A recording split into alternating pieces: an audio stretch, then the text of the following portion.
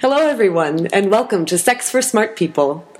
Today, Dave and I are joined by Taylor Mack, who is a beautiful human in every way, but also a hugely internationally acclaimed theater artist, a playwright, actor, singer-songwriter, cabaret performer, performance artist, many other things, who has long been one of my heroes. And Taylor is currently performing in the Public Theater's The Good Person of Szechuan. And so first, we will interview Taylor. Then we'll collectively address some of your questions. And then we will do the segment that we call Quickies, which is made up of our rants and endorsements. And then we will get a tour update from Bonabonabonabo. And so please call us, write to us, let us know your thoughts, your objections, send us questions that you'd like us to address. We now have a feature on our website which allows you to write to us anonymously if you would like. And all of our contact info is up on our website, sexforsmartpeople.com. And we're so thrilled that you are in this conversation with us. Our love is what we make of it. Our love is what we make of it. Our love is what we make of it. Our love is what we make of it. Sex for smart people. That means you. Oh, hi. Welcome to Sex for Smart People. I'm Dave. My preferred pronoun is he. I'm Stephanie. I use she or they. I'm Taylor. I use Judy. Yay! Taylor, Judy, hi. Thank you so much for joining us. We're super excited to have you today. Thank you for having me. So, as always, the first question we'd like to ask is, what is your relationship to relationships?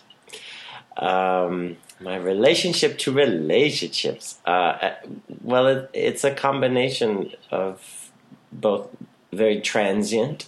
As a theater artist, I'm always meeting lots of new people and touring and meeting lots of new people, and then they disappear from your life. And then you get in another play with them, or you go back to that city or town and you see them, and everyone acts like you're great friends, which you are in some ways, but also not at the same time.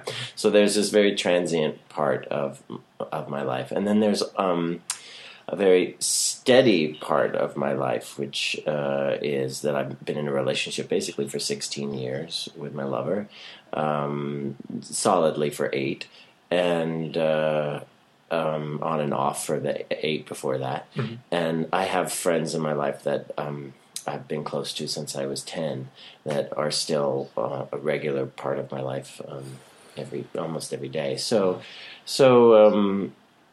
I have this kind of back and forth where I have a kind of core group of relationships, and then I have hundreds of other relationships, and it's a juggling. Mm-hmm. Is how my relationship with relationships. Okay. Yeah.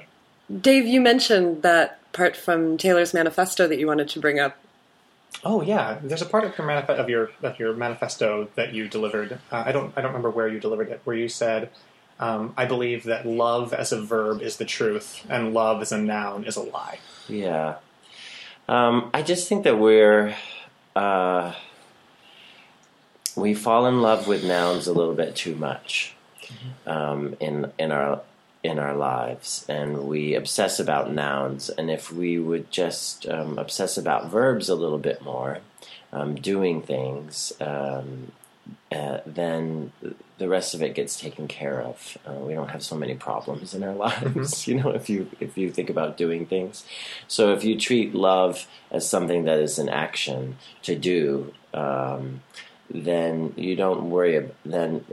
Then it's actually in the spirit of the verb, and it's more healing, I think, and just it allows you to be a little bit more present in the world. But if you treat it like a noun, as something that you have and that you get to hold on to, then it can be very complicating and complicated, That seems to align with something that I think is sort of ending up being one of our central pillars here, which is intentionality. It sounds to me like what you mean is, or there's a part of it that's saying don't become complacent in your relationships. Is that part of it? Well, I guess so. I mean, I wouldn't really frame it like that. I guess I would just say, because get complacent in your relationship. Go for it. You know what I mean? Like that's one of the great joys of being in a relationship is you get to just have that trust with somebody that if you neglect them for a day, they're still going to be there the next day. You know, so that's one of the joys of it, I think. But in terms of just what are you loving? Are you loving the possession, or are you loving the action? Mm-hmm. And that's and if it's the possession, then it's probably not real love, in my estimation. Other people might have a different definition. Yeah. Are there specific ways that love as a verb has manifested for you that you feel comfortable talking about? Sure. So I can. One example is I never make the bed. Never make the bed. Right. My lover always makes the bed. He always wants to come home to the bed being made. So if he's away and I'm at home, I won't make the bed. But when I know that he's coming, I will make the bed. And I won't do it to his OCD specifications. I will do it, the way that I make the bed. And then he will come home and he will immediately make the bed again. But after I've made it, so part of me always has felt like, I just won't make the bed. He's going to do it anyway. He's going to tell me that what I am is wrong, or how I do it is wrong, and he's going to correct it. So why even do it? But I know it gives him pleasure to come home and see that I thought of him and that I made the bed, and so that's one way that it's like I'm loving by doing something for him, regardless of the perfection elements. Regardless of the skill that I have, it's about the doing is the loving, as opposed to if I just. I don't know. Just talked all the time about how I love him. I guess that's the difference for me. So it's stuff like that. Cool. Yeah. I would love to talk a little bit about your work, Taylor. You have long been one of my heroes, and your work consistently blows me away in its heart and its inventiveness. And I would love. There's an interview that you did around the Lily's Revenge that I'm going to horribly misquote. That I'm hoping you can correct me and then take it from there. You were saying something like, "Why is it that all the weddings get cake and flowers, and we think of threesomes ending in like dark, dingy sadness, and why don't the threesomes get cake and flowers as well?" I'm sure I'm horribly misquoting you, but I would love. Would you be okay to talk a little bit about Lily and where that came from, and if you can correct me on how I'm quoting you? I can't actually remember that quote, but I know it's about cake and cock, and that I would cater waiter at all these when I first got to the city. I had 5 million different survival jobs, like most people, and I one of them was to cater waiter, and I probably worked at 100 different weddings in my time, and they were all so formulaic and so uninteresting and so unsexy, and so everyone's celebrating, everyone thinking it's a special day without understanding from an overworked cater waiter's perspective that every day is a special day for somebody, and they all do the same thing. There's all the tropes, and so it becomes very monotonous. And then I would go to these, but the one thing that they all have in common is lightness and prettiness and flowers and pastel dresses and just light and beauty and fun and people putting on the mask of fun, and And so when I was done with the cater waiter parties, I would go to the gay bars, and most of them were really sex clubs in disguise as gay bars. There'd be a back room or something. So occasionally I'd go into the back room and join the orgies and stuff. And it was always dark and grungy, and there was, you couldn't see anything, and it was just, and that was kind of fun ever so often. And but in its way, it was also its own mask of now we're putting on the dirty, sexy mask. As opposed to the other mask at the wedding, which was like, we're putting on the mask of fun, of love and light. And I thought, well, why can't we mix this up? Why can't the weddings be in the back room, and why can't the back room look like the set of Laugh-In? So it was. That's kind of my fantasy. So when I created The Lily's Revenge, I said, I'm going to create a giant orgy theater piece, which looks like the set of Laugh-In. And everyone's, everyone's going to be dressed up like flowers, and we're going to have a big orgy. And we didn't do it literally on stage, but, we had our orgy metaphorically. It really was one of the best things I've ever seen in my entire life. Oh. And so robust with joy and celebration. And can you talk a little bit about how your relationship to relationships informs your work, if it does? Oh, and I want to quote you again before you answer that, which is that in one of your shows, I think it was The Ladies of. The Young Ladies of. That you said, I do theater to remind people of their shared humanity. Oh, yeah. Well, the thing that I really feel is that my job isn't to teach anybody anything. Like, I figure most people know everything I say on stage. So and a lot of the audiences are smarter than I am. So it's not about trying to teach anybody anything, but I do try to remind people of the things that they've forgotten, dismissed, or buried, or that other people have buried for them.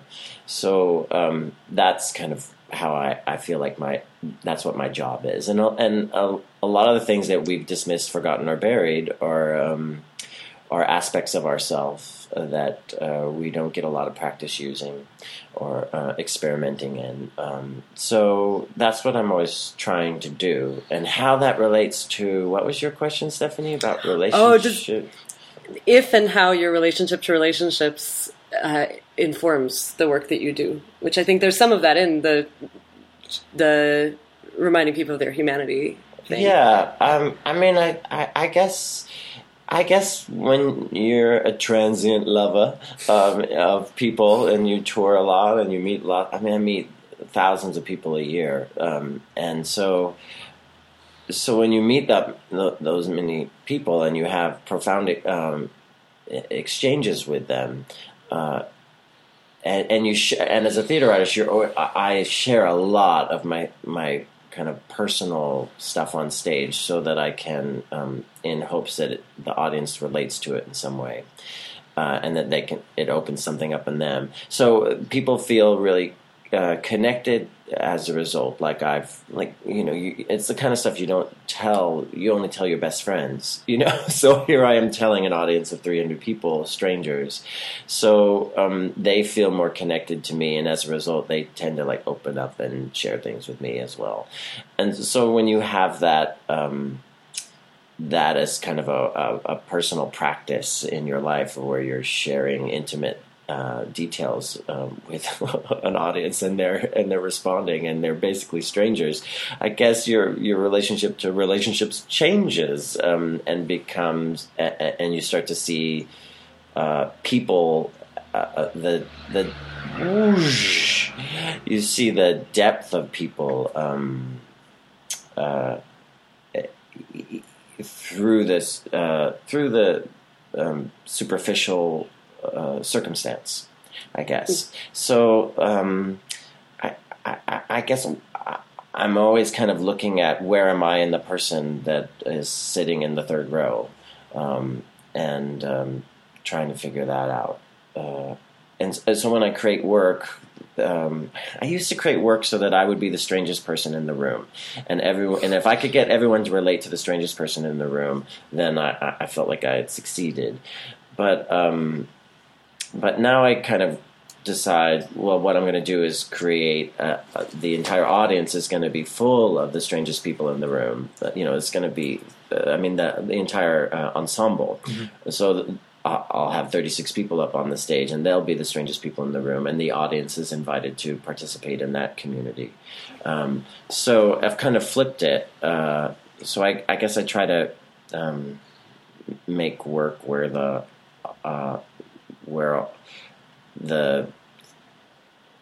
flower girl number 3 is gets to shine and be seen for the range of who she is as a person and as a character and as a performer. I guess that kind of answers your question. I don't know. Totally. It's a long way. Long way of answering it. There is an element of gender performance in a lot of the work you do. Uh-huh. And in our little pre-interview when I talked about this, you said that you don't like to be called a drag artist or a drag queen. Oh, no. I do. I do like to be called a drag queen, and I feel honored by it. I just think that a lot of people don't understand what that means. What does that mean? Yeah,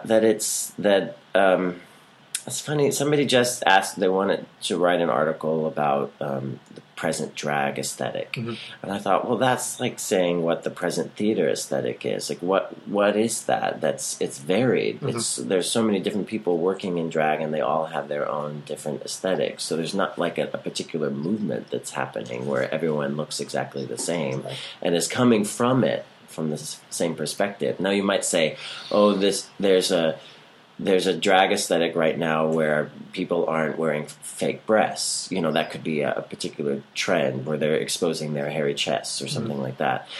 You could say that, but that doesn't mean that everyone that is using that aesthetic is coming from the same perspective. So I just think people, when they think of drag, they tend to narrow it down into, like most art forms, into a commodity, mm-hmm, or one thing that they can understand, as opposed to seeing it for the expansiveness that it is. And so my work is always about heterogeneity. Really, people, artists always talk about how everyone picks one theme for their career, and it seems like that's my theme for my career.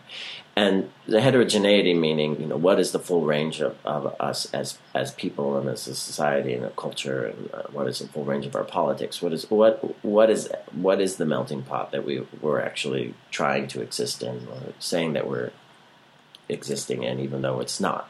So it's all about heterogeneity for me, and the drag becomes a byproduct of that.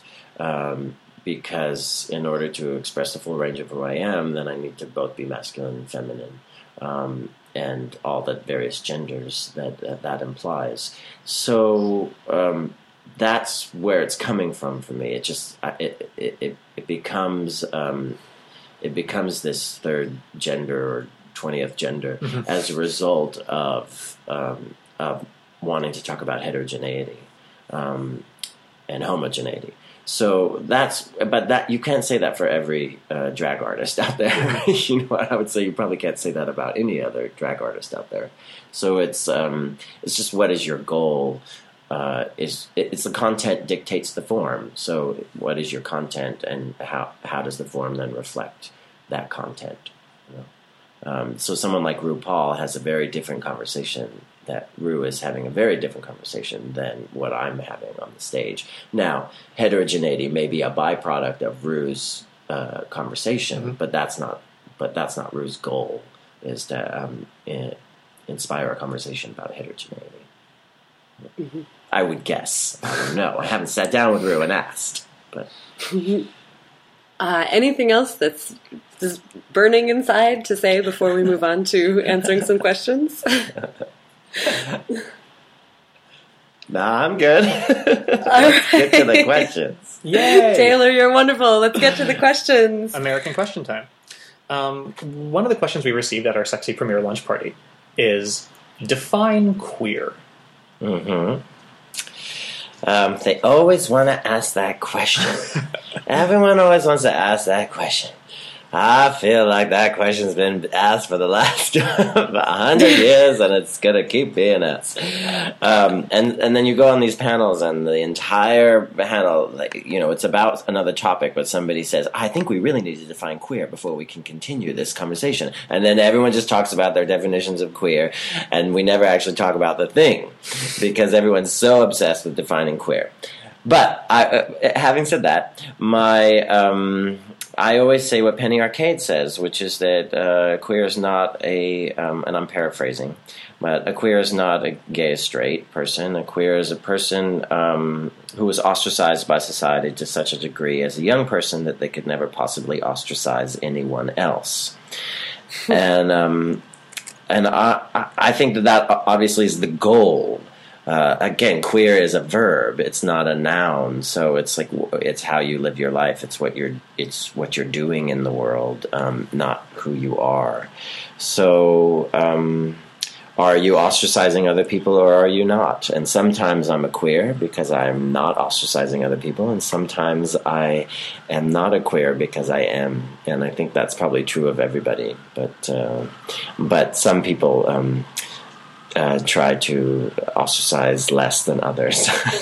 So that's my answer.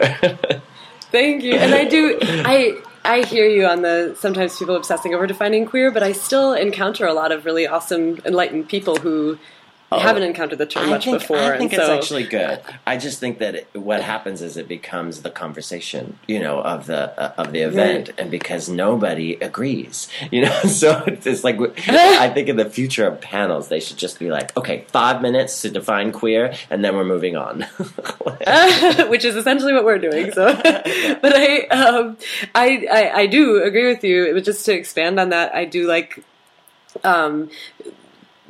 Queer in context, like queer as an opposition to the normal, like not just what is ostracized, but anything that's not the dominant structure as relates to sexuality and even broader things than that.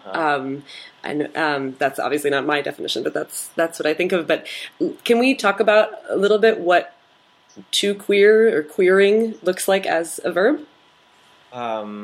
Sure. I think it probably it looks like the person who is dressed up in a crazy club outfit, wild drag club outfit, walking down the street, and some guy in khakis and a button-down shirt says, "Hey, where's the party?" All drunk and obnoxious. And the queer says to the guy, the drag queen says to the guy, "Oh, it's down the street. Come on, let's go."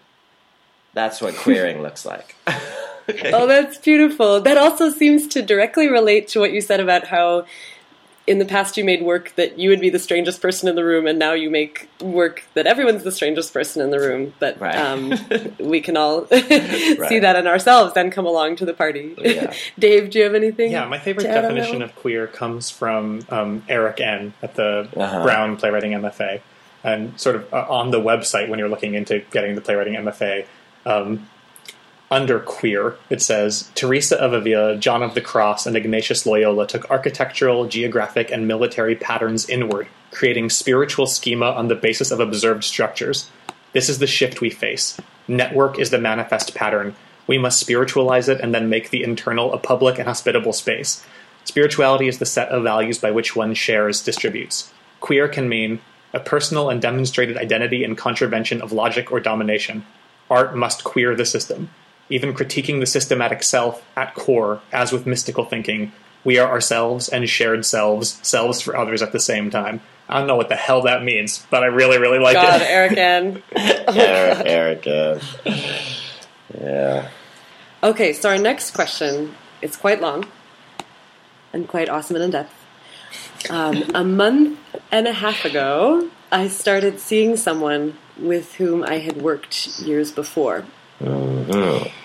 He found me online and said he'd always been attracted to me but was too shy to say anything. Mm-hmm. We went out twice and spent most of the time we were together having sex, which was great fun. There seemed to be interest on both of our parts to keep seeing each other and potentially for more than just the sex. Though since we only went out twice and spent most of it naked, we hadn't really had a chance to find out what other kind of connections might be there. We had plans to see each other a third time, but he got sick and canceled, then went out of town for work for a couple of weeks and told me he'd get in touch when he got back mid-September. It's the beginning of October. I still haven't heard from him. I feel like this might be a take a hint and let it go situation, but since we had a good time together and left things on a positive note, I'm kind of confused and unsure how to move forward. Except for the first time he asked me out, I've been the initiator on making plans to see each other again, and I'm a little worried about embarrassing myself by pursuing something when I should really just move on. In all caps, but we have a mutual friend and colleague who's about to move out of town, and there are a couple of farewell events this month I want to go to, but I know the guy I'm waiting to hear from will probably be there. I would like to keep seeing him if he's open to it, whether it ends up being a primarily sexual relationship or something more. I also want to check in and try to figure out where things stand before we end up running into each other at one of these events this month, even especially if he's not interested in seeing each other again. I'm having trouble figuring out the best way to ask for the communication I'm looking for without putting pressure on him or seeming like I'm asking for more than I really want. I also don't know for sure how he's feeling or what's going on in his life right now, so I don't want to get abstractly angry at him for not being in touch. Any advice? Put pressure on him. Put pressure on him already. Ask for what you want. You're never gonna get it if you don't ask for it. That's my advice. It doesn't seem like it's too much. If somebody has a problem with you saying, "Hey, I like you. I want to hang out more with you."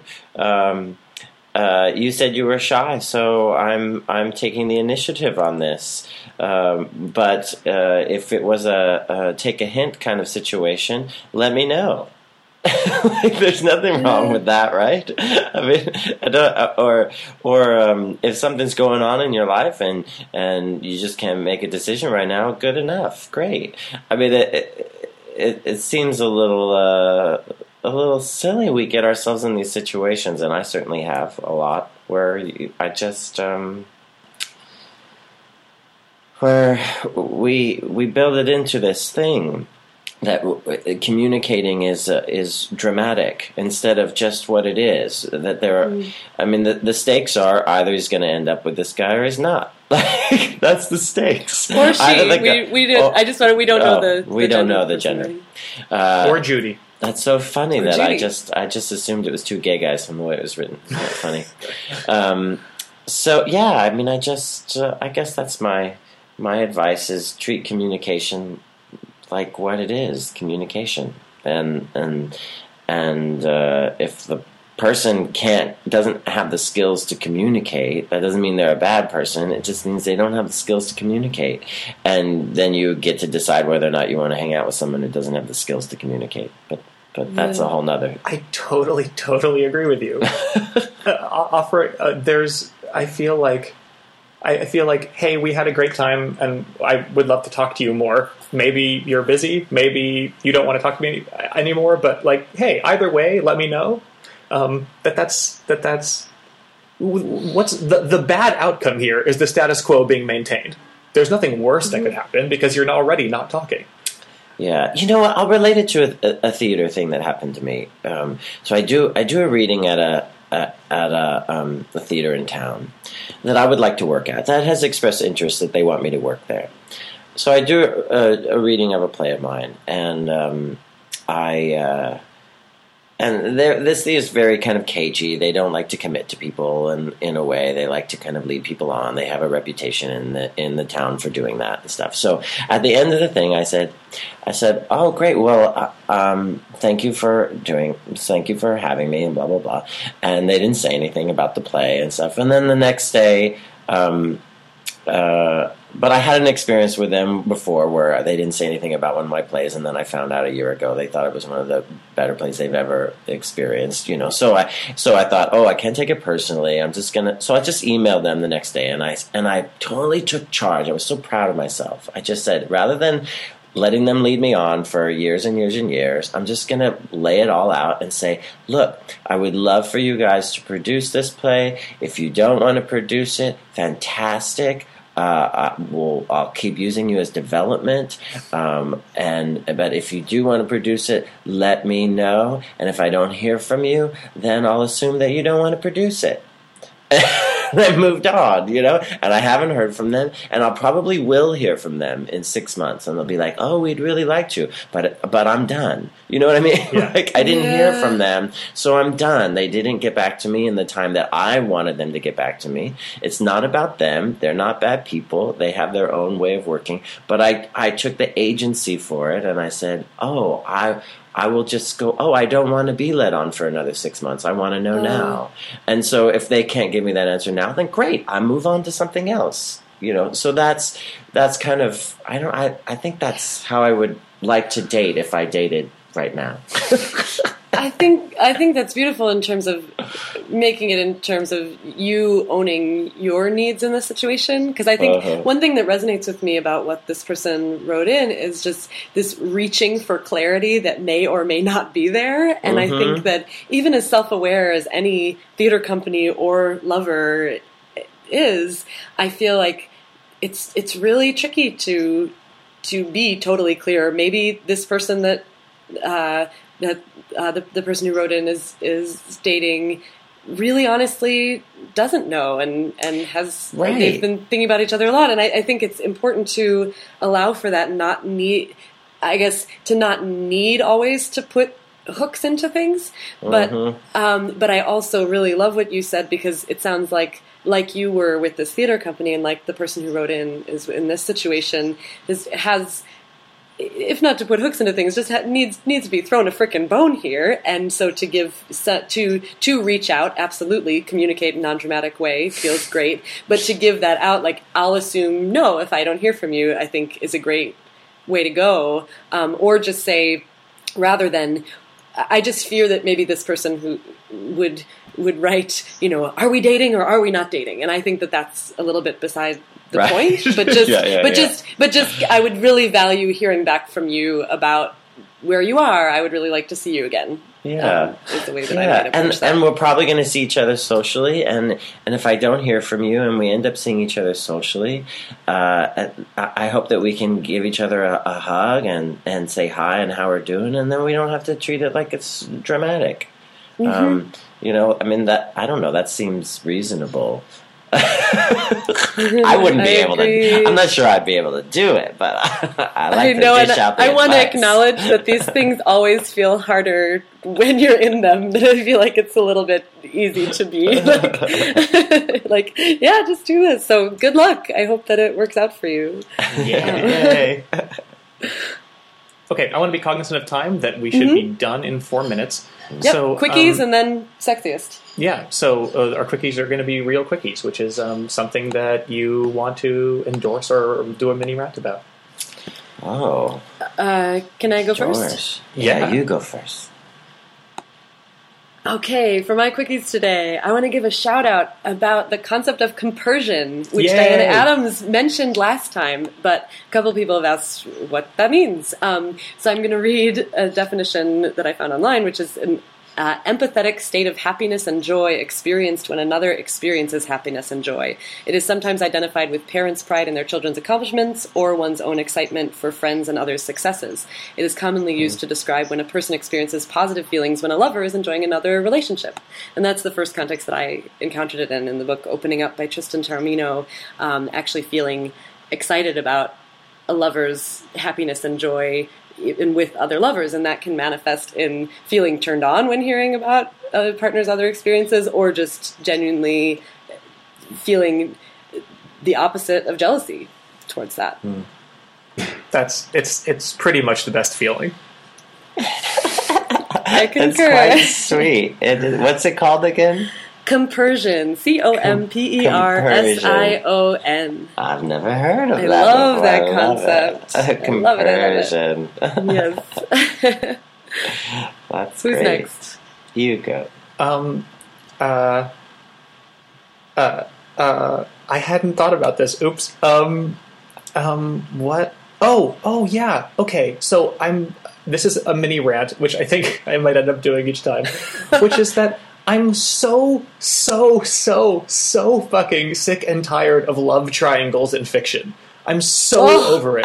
I'm so goddamn over it. I could not be more over it. And every time it happens, I want to yell at the screen or the book, oh my god, just date them both. Or actually, you just have a throuple? In most cases, dump them both and find someone who's nice to you. This is, Right. I'm so sick of it. Threesome, yeah, those two equal immediate drama. Love triangles are not inherently dramatic. Find a new trope, writers. You lazy humans. Well, along those lines, I was watching some brain dead television the other day. I won't even say what show it was. This is my mini rant. Vampire Diaries? No. Okay. I won't say what show it is because I don't want to promote it. But it's my mini rant and my endorsement at the same time. The characters were so upset that one of them had an affair. And it was her husband, and they had children, and he had an affair, and she was just traumatized, and he told her, and meanwhile they were being held hostage, and there was all this other stupid stuff happening, and she was very upset about it, and I just thought, oh, just get over it, lady, just forgive him already. What's the big deal? And so my endorsement is that my lover, I slept with somebody. We have an open relationship, but I slept with someone. And even though you have an open relationship, sometimes you feel a little guilty about it. So I talked to him about it, and he said this was the first time it ever happened. And I said, oh, so I slept with somebody else. And he said, oh, well, that's okay. And I said, I don't know, I feel a little weird about it. And he said, look, Taylor, if I wanted to have a perfect relationship, I would be heterosexual. and that is a little snarky and mean. But from a queer's perspective, it was so liberating to me, and I just to know that I didn't have to be in a perfect relationship, regardless of labeling it straight or gay or whatever. But I didn't have to be in a perfect relationship. I could be in a relationship that got messed up all the time, and that somehow the relationship wasn't about perfection. So, anyways, that's my endorsement. It's relationships about imperfection.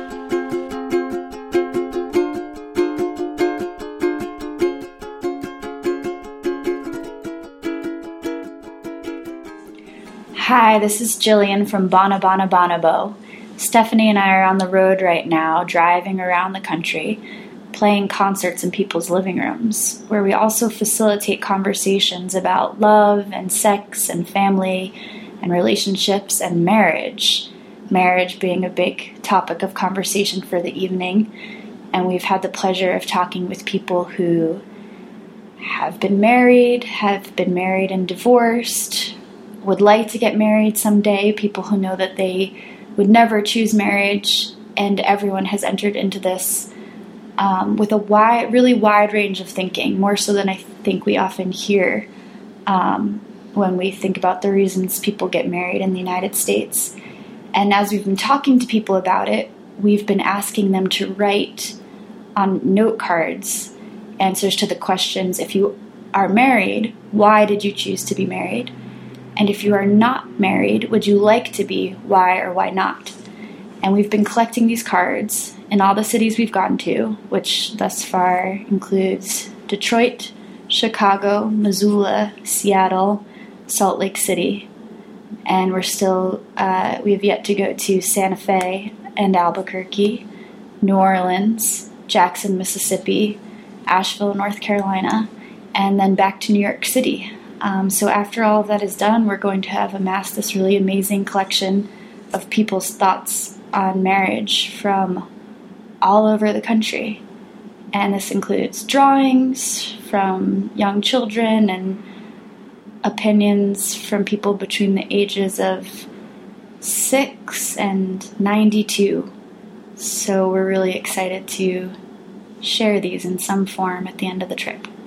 So this next song that we're going to share with you references marriage, but it's actually inspired by two dear friends of mine who are this beautiful long-term couple who shared with me that they make a habit of checking in about how much they love each other, how committed they are to each other, and just how conscious they are that this too is going to end someday, whether one of them passes away first or something in life that's unforeseen comes up. And so I think when they first told me about that, I held it in my heart as pretty heavy and sad. But as I've continued to unpack that, I see that now as such a gorgeous and honest affirmation of their commitment to each other, actually, to acknowledge the impermanence of everything, including their deep love and connection. So this next song is inspired by them.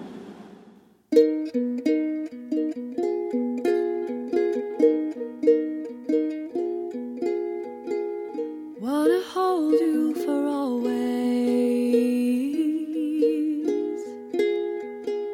Wanna love you with all my heart. Wanna swear through sickness and health, for rich or for poor, till death do us part. But wait,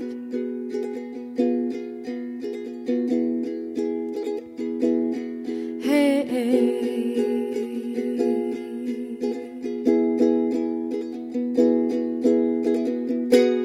This too shall end someday.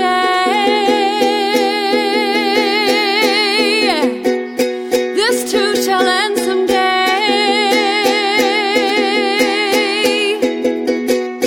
Maybe death, or maybe it changes or fades away. This too shall end someday.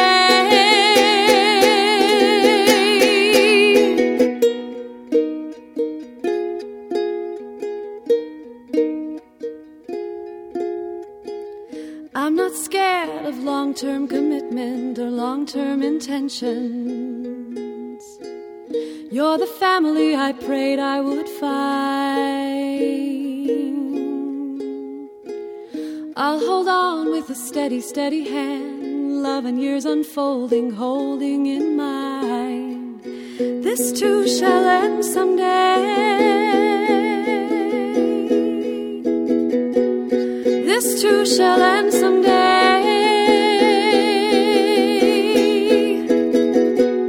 Maybe death, or maybe it changes or fades away. This too shall end someday. This too shall end someday. Yeah. This too shall end someday.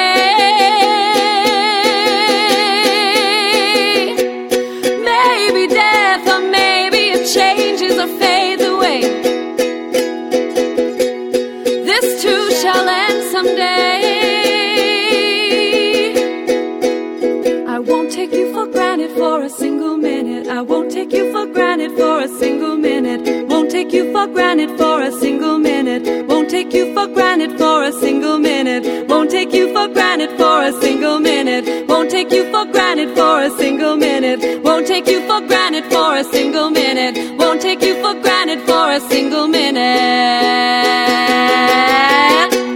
This too shall end someday.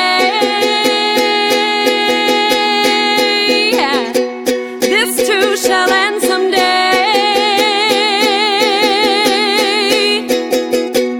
Maybe death, or maybe it changes or fades away. This too shall end. Hey, thanks so much for listening to Sex for Smart People. We are thrilled to be part of this conversation with you. If you haven't already, make sure to subscribe on iTunes, and you can find us on Facebook and Twitter in the usual ways. Thanks again to Taylor Mack and to Owen O'Malley, our awesome mix engineer. On our next episode, we are excited and honored to have Adjoa Tete join us. Adjoa is an educator and advocate in sexual and reproductive health and rights, and specializes in comprehensive sexuality education, justice-based approaches to the intersections of population, health, and the environment, cross-movement collaborations, and gender justice. So, please be in touch with us via our website, sexforsmartpeople.com, with questions for Adjoa about safer sex and communicating about safer sex and anything else that's on your mind these days. Thanks again, and see you next time. Taylor Mack is the sexiest. That's what I was gonna say. Taylor Mack is the sexiest. Oh, you guys are sweet. I think the sexiest is hipster banjo players. Yay! I can do another you, one Taylor. so as not to steal from you if you'd like. No, I think it's funny. I think we should leave Okay, it as is. it's true. Taylor Mack is the sexiest. Oh, you guys are sweet.